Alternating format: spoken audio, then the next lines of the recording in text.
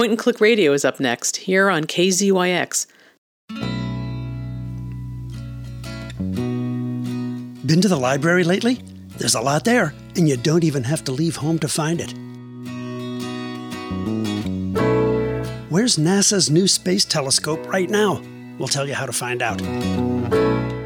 And we'll talk to a photographer who's taking the world on a virtual voyage to Yosemite National Park.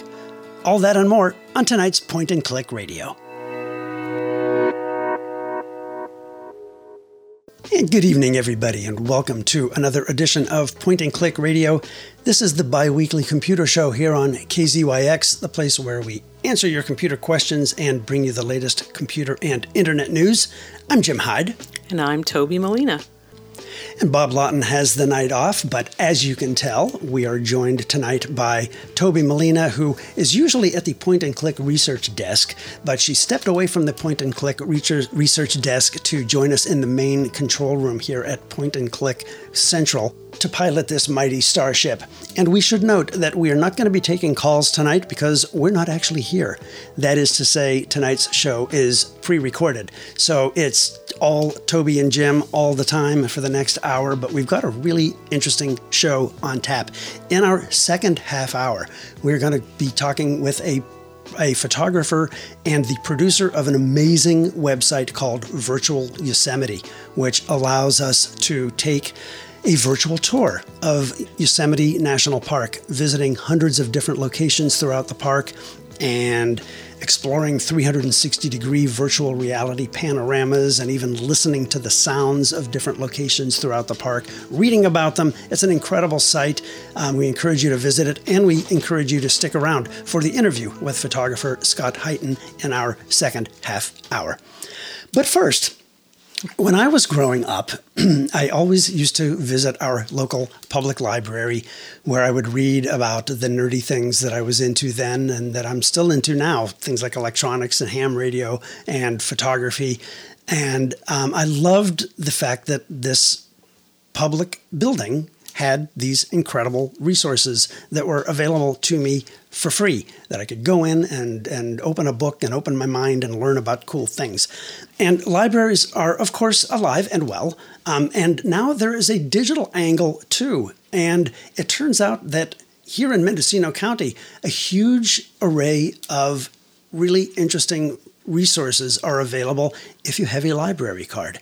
And that is going to be the subject of the first portion of our show, where Toby's going to talk about the kinds of amazing goodies that you can get just by having a library card. MendoLibrary.org. MendoLibrary.org. That's where the digital adventure begins. There is a vast array of resources available online through the library. If you have a library e-card, which is very simple to obtain, there's also a library app, which I downloaded it, used it. It's available to iOS and Android devices. And you can search the catalog and request items. You can view dates of items currently checked out and renew items. There's the language preference in English or Spanish. And you can locate your nearest branch and the hours, all that good stuff that you would normally expect in an app. And what is the name of that app? How do I find it? You go to the iTunes App Store or to the Google Play Store and search for Mendocino County Library. Ah. And you'll find it there. You can also scan a barcode on a book that you might have in hand, and it will tell you whether it's available at the library. Ooh. I think that's super cool. So you mean if I'm at a friend's house and I see a book that looks really interesting, there's a barcode printed, on the copyright page of every book? That's on the back cover, typically. The barcode. Like the ISBN. Yeah, right. Mm-hmm. And you can take a picture of that with your phone or something with this app. With the app, and then it'll tell you whether it's at the library, is it checked in, how many copies, that sort of thing. That's fantastic. Yeah. You can also, through the app, do the online library card registration. Oh. Yeah. So if I don't have a library card, that's an important point. Right. Which we'll talk about later after we talk about all this great stuff that you need a card to be able to get access to. So it's almost, it certainly begs some sleuthing on the library page. It's actually the Discover page. It's mendolibrary.org/discover. and you'll see a vast treasure trove of available resources, including just starting with newspapers. The Press-Democrat, the San Francisco Chronicle, the New York Times, the Los Angeles Times, the Chicago Tribune, the Wall Street Journal, on and on. Consumer Reports. I thought that was pretty cool. So when I used to go to the library, I always loved the little reading section where they had that day's newspapers. On a stick? On a stick, exactly. Newspapers on a stick. So this is the digital version of newspapers on a stick. Correct. An amazing amount of content is available with your e-card. Wow. Now, each has its own limitations. Actually, that's not true. Some have limitations, some don't. For example, the New York Times, you can read 5 articles a day. 5 free articles a day. Correct. But others, you can read the whole newspaper, or you can search their archives. What mostly is that you're not going to see, like, here's today's paper. What you're going to get is a search box.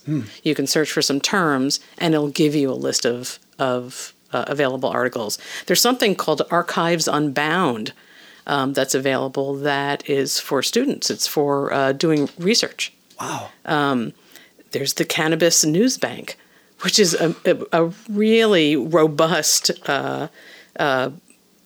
industry news and information and archives. Wow. So that's just scratching the surface of the newspapers and articles that are available. There's also a section called Culture and Learning, and you can find content from the likes of LinkedIn Learning and Skillshare and Explora, Coursera, Britannica Digital Learning. So these are all these online education. They're almost like the Netflix of learning, where there are thousands of courses on subjects ranging from learning Microsoft Word to learning Photoshop to being a better photographer to how to give better presentations or how to ask your boss for a raise and all of that stuff. Right. You can get access to those online learning sites. And there are several providers, as you mentioned, through your library. Well, for example, LinkedIn Learning has over 5,000 courses, and the entirety of their library is free if you have the library card. Wow. So, again, it's hard to go over just the vast amount of content that's available, but it gives you kind of scratches the surface. Yeah.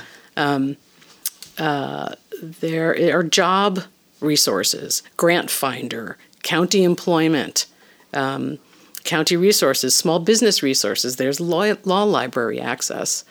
There's a lot of content for kids, story time and ebooks and audiobooks. The calendar of the library. The actual in person. Not that probably a lot of people aren't going for story time at the library these days, but right. Some people are. So all this to say, dig into the library website. It's incredible. I just spent a little bit of time looking at it, and I can't believe that all of these resources were there. But I only thought of it as a place to get books. Right. But there's music and CDs. And that's a good point, because in your physical library there are DVDs that you can check out and things like that. Now, there are also streaming things that you can kind of virtually check out. Correct. There's music. There's large type books. Wow. There's books on CD, DVDs, downloadable audiobooks. There's all kinds of stuff. And so like Kindle books and things like that. If you use an e-reader type thing, you can check out EPUBs. EPUBs. Right. Yeah. So I'm certainly not completely versed in all of the offerings, but I encourage everybody to get in there and take a look, because there's something for everyone, including, and this was a discovery today, which just blew my mind, a seed library. Wait, what? A seed library. How's that Seeds at the Mendocino County Seed Libraries are free to library patrons.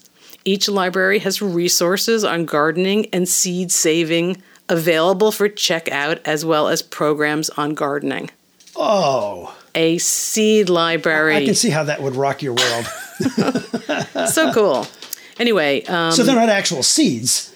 You can't check out. Well, obviously you can't check out No, but I think there are actually also seeds. I don't think it's just an expression. Can I download a package of Sweet pea seeds? I would, Wow. yeah. Well, here, I'm actually looking right at this very moment at the Ukiah Library collection and inventory of seeds. Beans, bok choy, broccoli, cabbage, celery. Yes, seeds. There's a seed library. Correct. Yeah, super That's- cool. I don't understand exactly how it works. There are like 1, 2, 3, 4, 5, 6, 7, 8, 9, 10 kinds of cabbage. Okay. I don't know why I'm laughing. I think I'm so delighted that I'm laughing. It's but just, it's phenomenal. It's wonderful. Anyway, I encourage anybody who's interested to gather a little bit more information, because it's just something that I stumbled upon, and there are dozens and dozens and dozens of different kinds of flowers, and I think it's just a fabulous resource. Wow.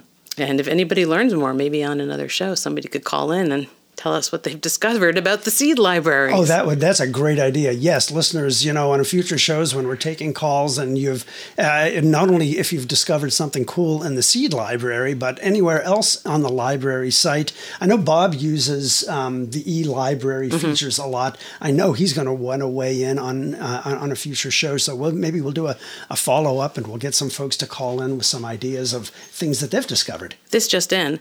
Seed library pickup request form in Ukiah. You may request up to 20 seed packets per individual. Availability is not guaranteed. Phenomenal. That's just, how cool is that? That's just a beautiful thing. And then I see here planting, harvesting, seed saving charts from Mendocino County. Just, I think we forget what a rich resource the public library system really is. And You're particularly absolutely right. here, clearly we're very lucky to have a lot of access to a lot of content. It's awesome. Yeah, yeah. And it's a beautiful marriage to me of like the virtual world and the real world. The fact that you can explore what kind of seeds are available, or books for that matter. Reserve a packet of seeds or a book for that matter. And then dig in the dirt. And then go and pick it up. Or go and pick up a book, Yeah. and then dig in the dirt. Yeah, Yeah. It's a beautiful combination of digital and analog. So applying for a card is So you need to have a card to get any of these zip. riches. It was So it how was do you very do it? easy. I went to the Mendocino Library, the mendolibrary.org site. There are a number of places on the site you can find to apply for a card. I filled out all the requisite fields in the form, and I instantly received my new e-card number. I mean, instantly. Wow. So the card is active. It expires in 120 days. And then you can use an e-card to immediately place items on hold, stream movies and music, download ebooks and e-audiobooks, as well as access digital content that the library has to offer, all the things that I just mentioned. In order to get your permanent card, you're supposed to go to the library with your e-card number and a photo ID to any branch to receive a free, non-expiring library card, granting you full access to the collection. You have to have a physical card to check out materials, request a book from another branch, use the library internet workstations, that sort of thing. Mm-hmm. However, I get the feeling that given how things are in the moment, it may be possible to call the library to arrange to provide your e-card number. It may be able to do this more virtually, via telephone, than having to go into the library. It's certainly worth a call. I couldn't confirm at the time of the show whether that's possible, but the wording that I'm seeing on some of the more current parts of the site seem to suggest that you might be able to do it over the phone. Yeah. Okay, cool. So I know, and I'm putting you on the spot here because we didn't talk about this in advance, but I know the physical library locations, I think they are open again, but they probably have COVID safety precautions in effect. I think I recall seeing a link on that site to that effect. Not that this is exactly relevant to all the cyber and digital stuff that we've been talking about, but if someone did want to go and pick up a book that they reserved or pick up those seeds that they chose, you can get the information, I guess, on their site. You can get that information on their site, but what you also can do is curbside pickup. Oh, nice. They are providing that service during these times. So, yes, the libraries are open. You can go to the mendolibrary.org/visit page. That'll give you information about the branch hours during the COVID-19 response. They will do curbside, but I think you need to call to talk about that with each individual branch. But the libraries are open. Nice. Yeah, the whole thing just kind of makes me oddly proud. It's like I'm so proud of the library system here in a rural area that is not only providing the physical library features, but also all of these digital features, which are in a lot of ways so hugely valuable to people in this part of the world where it's hard to, the nearest branch may be far away, an hour or two away, depending on where you live. Also, don't forget about the bookmobile. Oh, yeah. Yeah, the bookmobile, on that same /visit page, you'll find a PDF of the bookmobile schedules, the bookmobile on the coast and the bookmobile in North County. I love the bookmobile. seeing the bookmobile parked here in metropolitan Albion near where we live is just like, it warms my heart. I agree. So lots of information, mendolibrary.org. You will jump in and suddenly it'll be 45 minutes later. And you won't be heard from again. And it's a great time, with this new year and maybe some resolutions. Hey, I want to read more. I want to learn more. I want to plant some seeds. All of these amazing resources are available. Everything from, as Toby said, the ability to explore the card catalog and check out a physical book, reserve a physical book that you could then pick up through curbside delivery, or explore all of the newspapers on a stick. I love that term. The ability to get to a half dozen or more current national and international newspapers on the house, sometimes with limitations, like the New York Times allowing you 5 free articles per day, which is still pretty amazing. To audiobooks and videos and movies and DVDs, and it just seeds. Yes, see, you keep coming back to seeds. I know you're ready to plant already. It's not quite time yet. Fantastic. mendolibrary.org.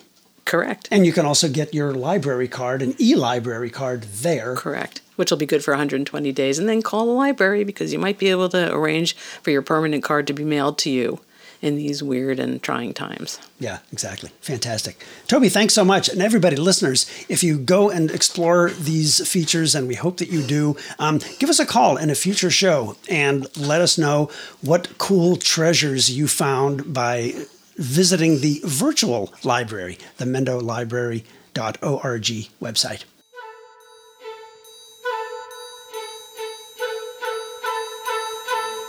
If you need some answers, there's a way to find them by yourself. Everything you need to know is sitting right there on the bookshelf. Take a look inside a place that's full of wonder and surprise. You will find a whole new world will open up before your eyes. Your library. Everything you need to know.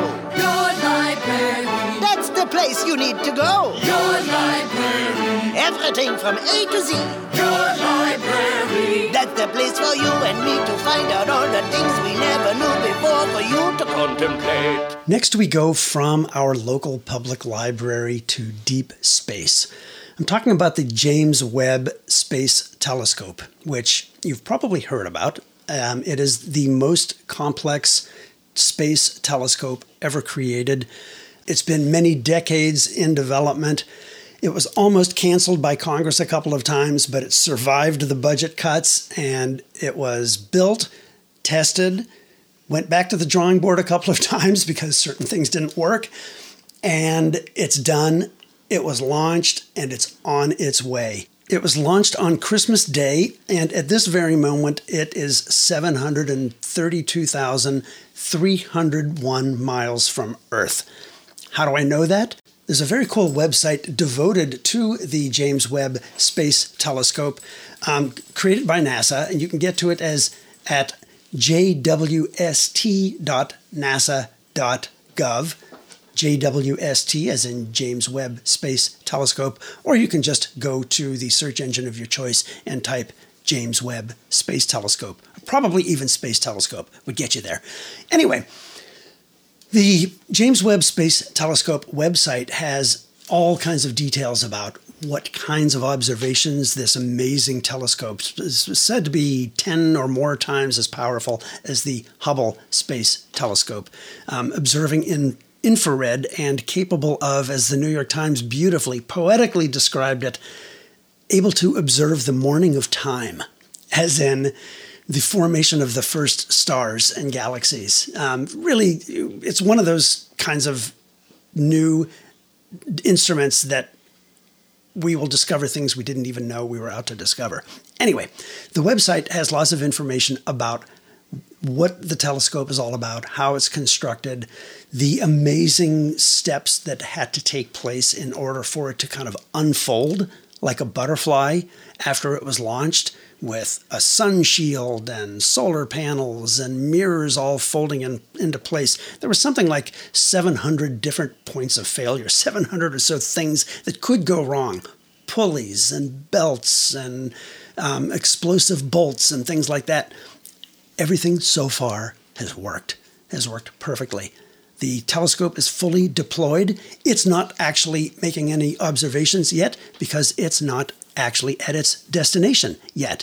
It's 81.4% complete in terms of its distance. There's still 166,377 miles for it to go. And I know all of this because there is a page on the Space Telescope website called Where is Webb?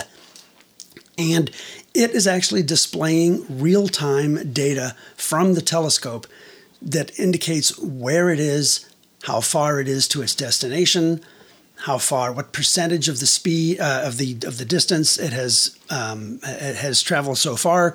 Its current cruising speed, I'm here to tell you, is 0.2 miles per second. And there's even temperature readouts from the telescope. One of the big challenges of the telescope is that the observing half has to be extremely cold in order to be able to see and in order to be able to get the sensitivity that they're looking for. And that's what that big multi-layered tennis court-sized sun shield that you may have read about is all about. And on the hot side, the side that's facing the sun, that's facing this on the other side of the sun shield, I can tell you right now that it's 130 degrees. And on the cold side, on the other side of that tennis court-sized sun shield, it's 329 degrees below zero. So that's some pretty effective insulation. 130 degrees on one side, minus 329 on the other side.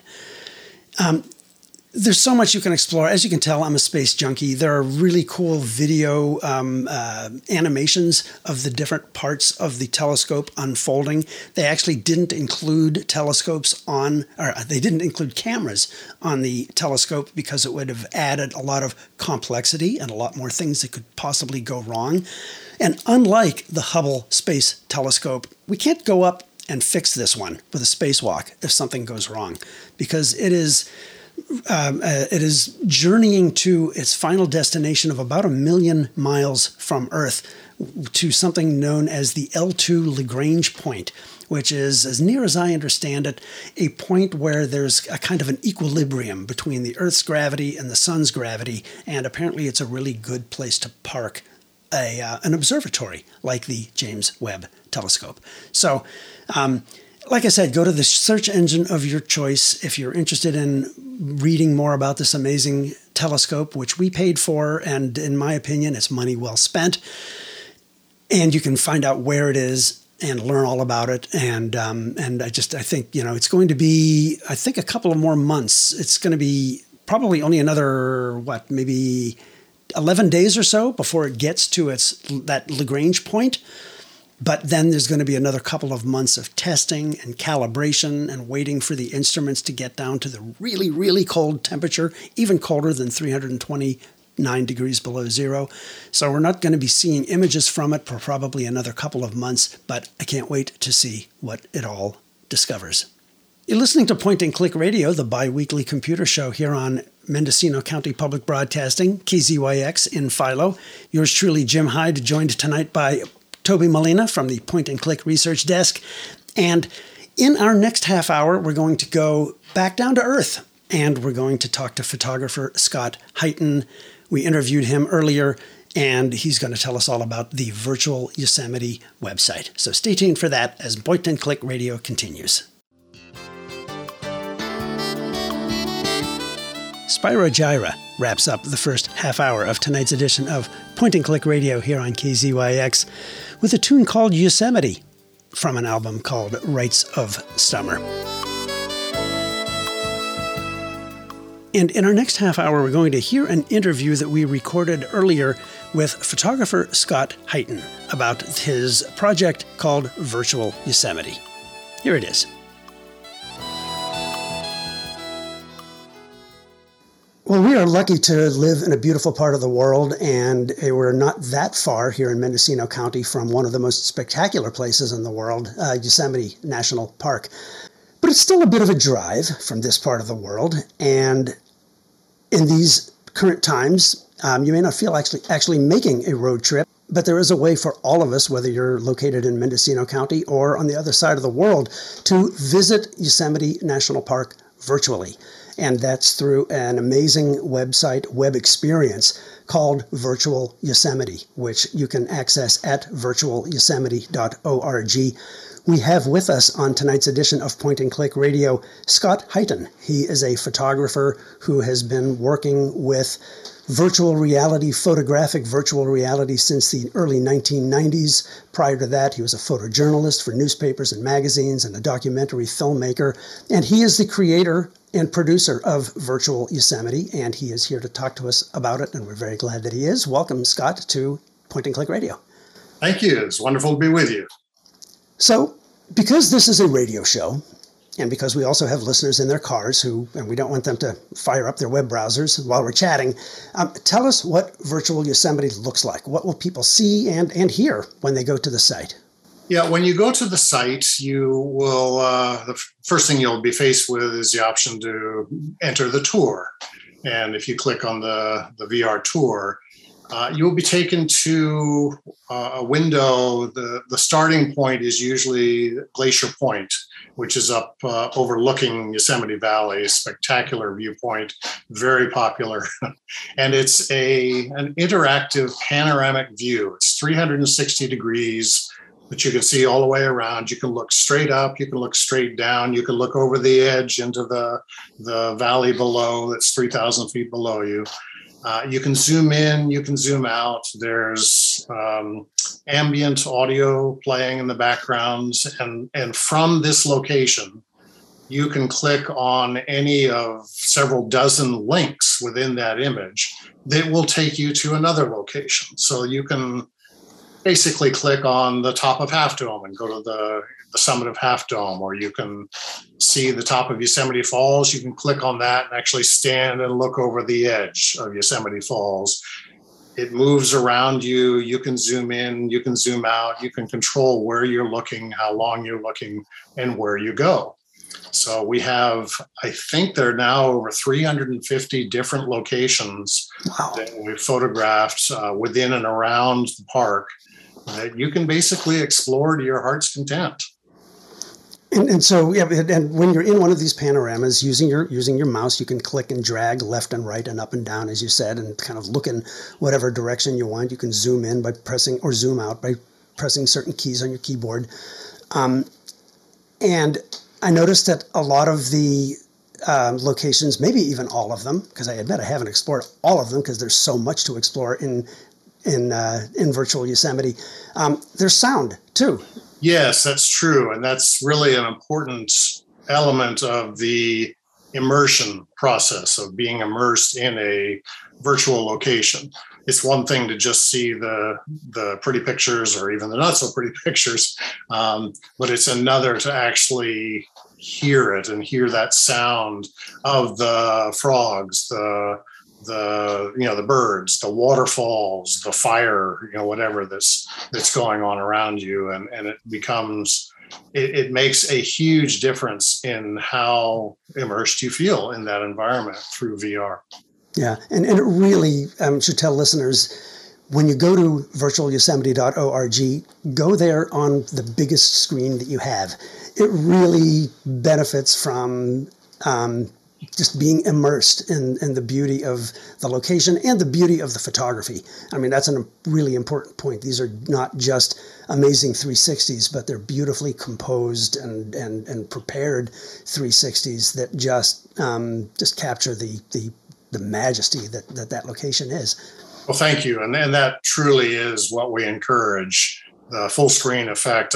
People can do this. They can look at it on their smartphones, but it just doesn't do a lot for it. In fact, there are a lot of things that have to be turned off when you're on a small screen, like the caption information, because it just gets too crowded. So we encourage people to either view it on a tablet or a computer of some sort that has, and then go into full screen mode if you can, and enjoy it that way. There's a lot of detail and depth that you can see with each of the images. So you can zoom in, zoom out, and just really explore more than I often remember. Wow. From shooting it, there's just detail there that's fascinating to be able to pull out. The captions you mentioned are a really good point. There aren't just images and sounds at Virtual Yosemite. There's a lot of information about the locations, about the trails and the ways to access certain places. I mean, it's really a kind of an interactive guidebook for someone who is going to be visiting Yosemite. I can just imagine that I can spend hours just kind of planning what I want to see. I sort of designed the site so that it would allow viewers to basically be told a story about the location that they're going to. And the stories are often best told not only with visual images and sounds, but with words as well. So when I shoot the panoramas for the project, each one of them, or maybe a couple of them together, combine to tell a given story. In other words, it's the interior of a part of the Ahwahnee Hotel, or it's a cave somewhere, or it's a Native American basket weaver doing a workshop, so that each one has the combination of the caption and the images and the sound. And then they, of course, all link to each other, so that you can go from one story to the next. And, whether it's a climb up, Half Dome, or climb to another peak that people may not normally get to, or even going off trail places that are unique and rarely visited. 90% of the locations that I've covered in the park are accessible by car or by foot. Through trails and through just getting out in the parking lot and taking a look around. The other 10%, more or less, are a little more out of the way places that you might have to go off trail or even do technical climbing to get to. But the whole point of the site is to allow viewers to either see things that they've seen in person before and revisit them, or to show things to people who haven't been there, or to just explore on their own for their own trip planning or their own memories and sharing of other locations with people. So I think it works pretty well for all of that, and we're very thrilled by the response that we've gotten from our viewers. Fantastic. I have a question. Yes. What inspired the project? I know you've been a photographer for many years now, and that you helped to pioneer this kind of virtual panoramic photography back in the 90s, as Jim said. But what inspired a project this ambitious and complex?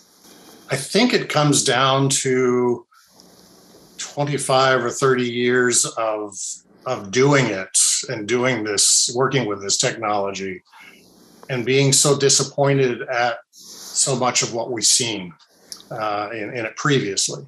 Since I started, I think in 94 was when I first started doing QuickTime VR with Apple. And since then, we've always been limited by technology to one degree or another. The bandwidth was not available. The memory power on a computer to play these movies back was not good. You had to do tiny little postage stamp size windows, and they were a novelty, and everybody looked at us and said, wow, that's really cool. I can't wait till it gets good. And every step along the way for the last,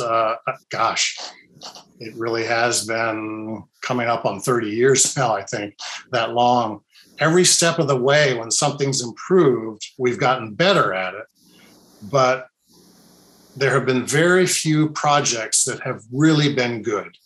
That most of the time, even my clients will say, they'll pay me to come and do a shoot or a project that becomes sort of a sampler. It's a small taste of what VR could be, because it's time consuming. It's sort of expensive to do if you're going to do it well, and to put together a large project is often not justified because of the cost and the time that's involved in it, and the return on the investment is not always there. So I've worked on many of them, and I've seen many others that unfortunately fall well short of what I'd like them to be. And I finally decided somebody needs to do one of these projects that really just nails it, that knocks the whole thing out of the park.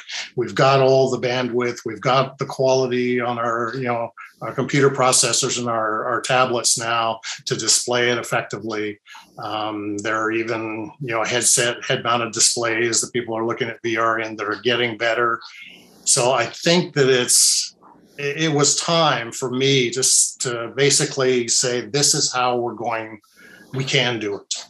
And to do a project that could show that. And so I chose one that was near and dear to my heart. I love Yosemite. I've been in California for 40 years and I have just always loved being there.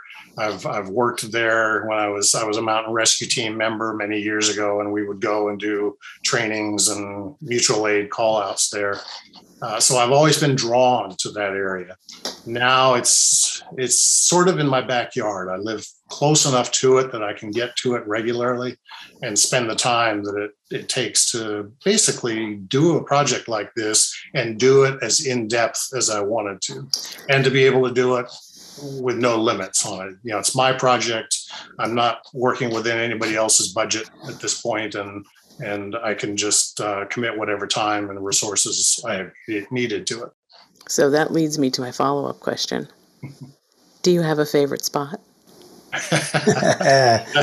That's a question I get often, and I always have a tough time answering it. I think it's a lot like, for those of us who have children, having someone ask you, well, what's your favorite child? I get that. I don't want to cop out on it, by saying that, but there are certainly places that are more favorite than others, just because I've done so many of them. Mm. There is one that, and I think the way that I decide that I like a location better than another often has to do with how good the result was and how hard I had to work to get there to do it. So, sometimes like a climb to the top of Half Dome is just exhausting. And I've done it 3 times, I think now, or at least around Half Dome. I did it once with each of my children, as well as several efforts on my own that didn't get me there. And the result from the top of Half Dome is, to me, a nice image and a nice panorama, but it's not my favorite necessarily. Right. Some of the other ones where I was off on my own and just having a wonderful time, and the light finally came together and the location was great, become more favorites than that. I think one of my most favorite is actually one of the simplest ones, which was just above a place called Olmsted Point, which is up on Tioga Road. And it's a very large pull-out area where you can look off in the distance and see Half Dome from the high country. And I just hiked up the rock about, 200 or 300 feet and photographed sunset up there. And this evening was just a spectacular sunset. And it was quiet, and the noises of the crickets and everything just all came together. And so for me, it was just a personal experience of enjoying that, and it looks good. So that's one. There are probably dozens of others that could be favorites too. But that makes sense. I can see how the personal experience, Absolutely. And I can see how the kind of personal experience would factor into the favorite factor. Just kind of, what the whole vibe of the moment was for you. Yes. We should remind people that they're listening to Point and Click Radio, the biweekly computer show here on KZYX. We're talking with photographer Scott Hyten, the photographer and producer of virtualyosemite.org, which lets us all, anywhere in the world, explore this magnificent national park from hundreds of different locations and listen to what the various locations sound like as we explore 360-degree panoramic photos and also read about them. Now, I also noticed that there's an education link on the website. Do you find that the site is being used in kind of educational contexts? Yes, we were actually quite surprised by the pandemic and the results that the pandemic caused when everybody first went into lockdown. Gosh, was it 2 years ago already? We saw our traffic starting to increase. Our analytics were showing jumps and things, and you can track where your traffic is coming from, who it's referring to. And we were seeing a lot of education entities, whether they were homeschooling or even teachers in primarily elementary and middle school education areas. We're using it. And we started seeing posts and reviews about that. And it turns out that it has become a very attractive source for a lot of these parents and teachers who are wanting to give their kids assignments or to take them on a field trip and then say, explore on your own. You know, a teacher can spend half hour, an hour taking their students online through parts of Yosemite and then let them loose.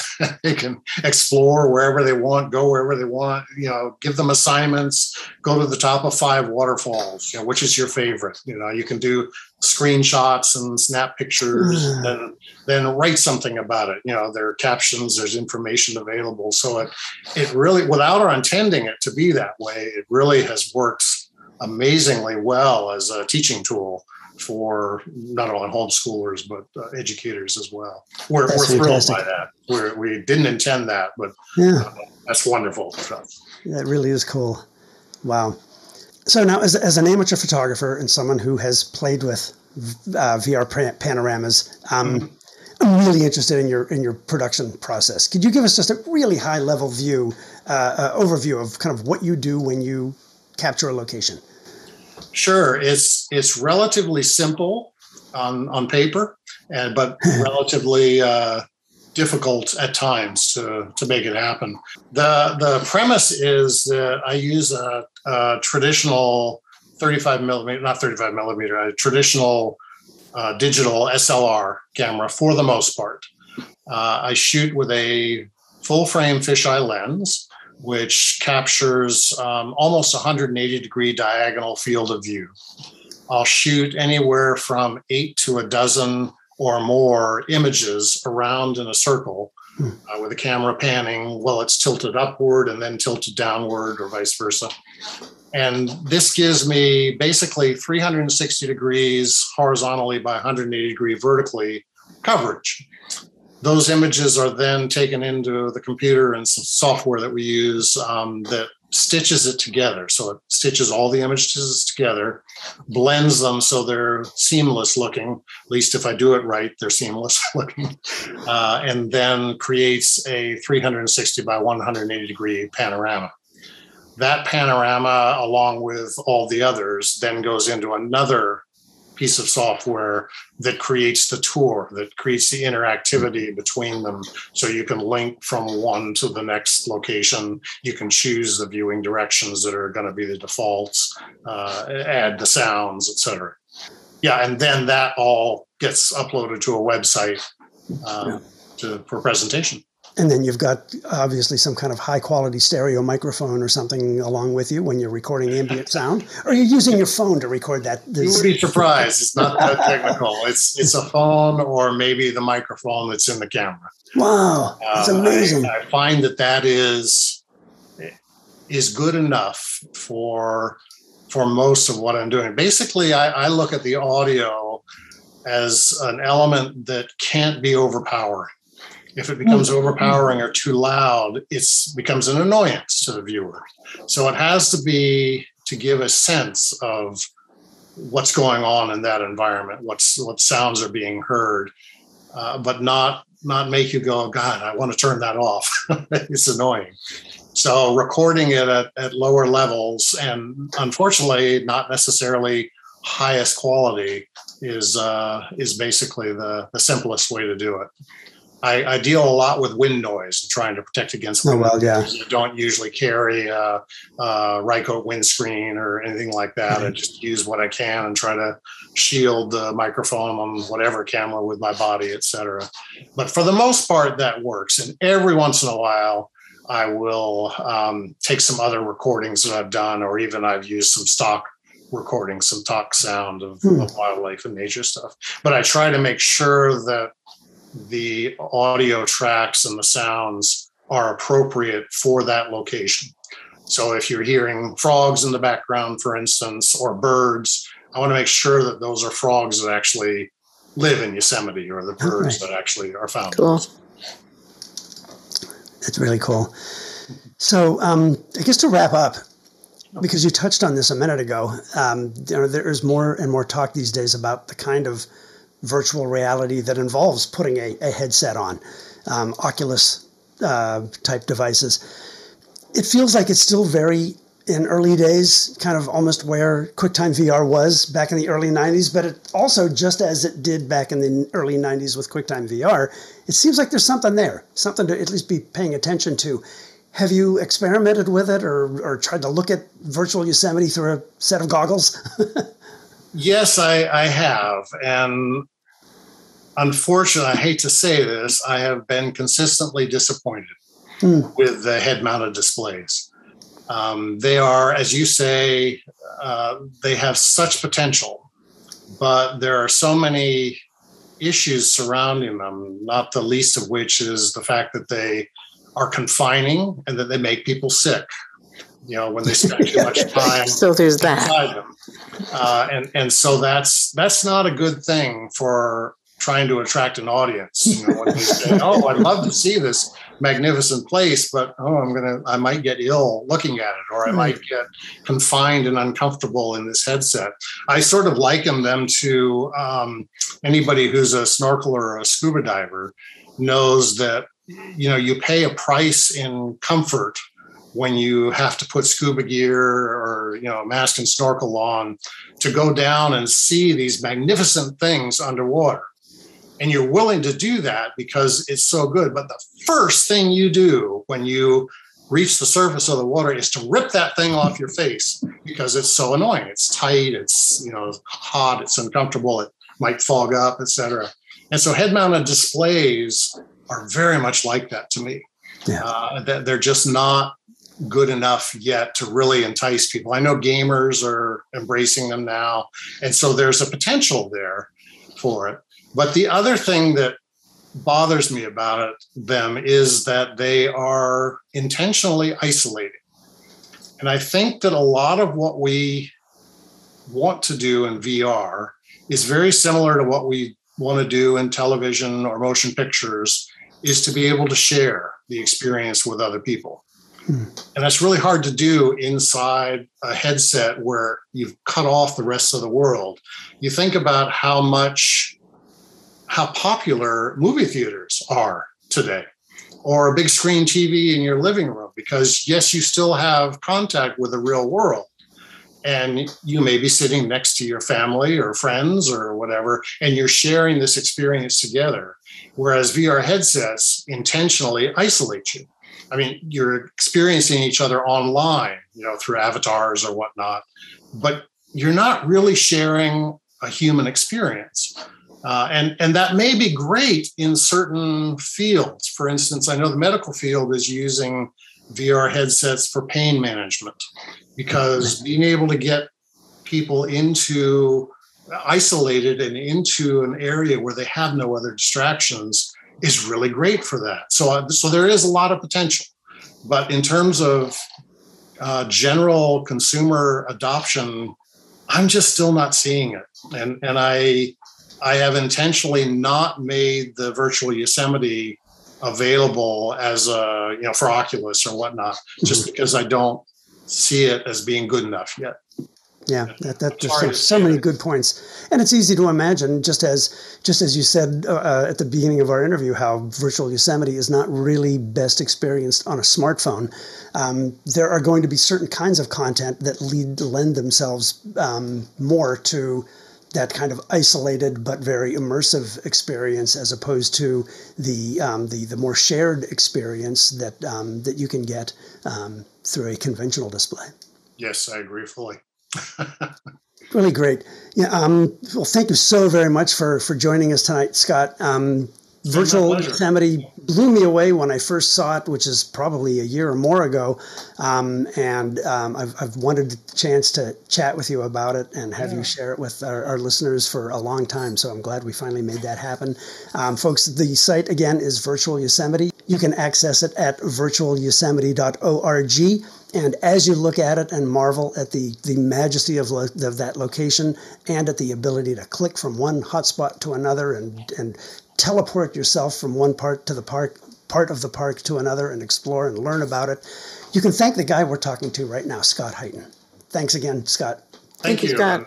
We certainly welcome all visitors to come and enjoy it, spread the word, and let your friends and family know about it. So, Absolutely. Thanks again.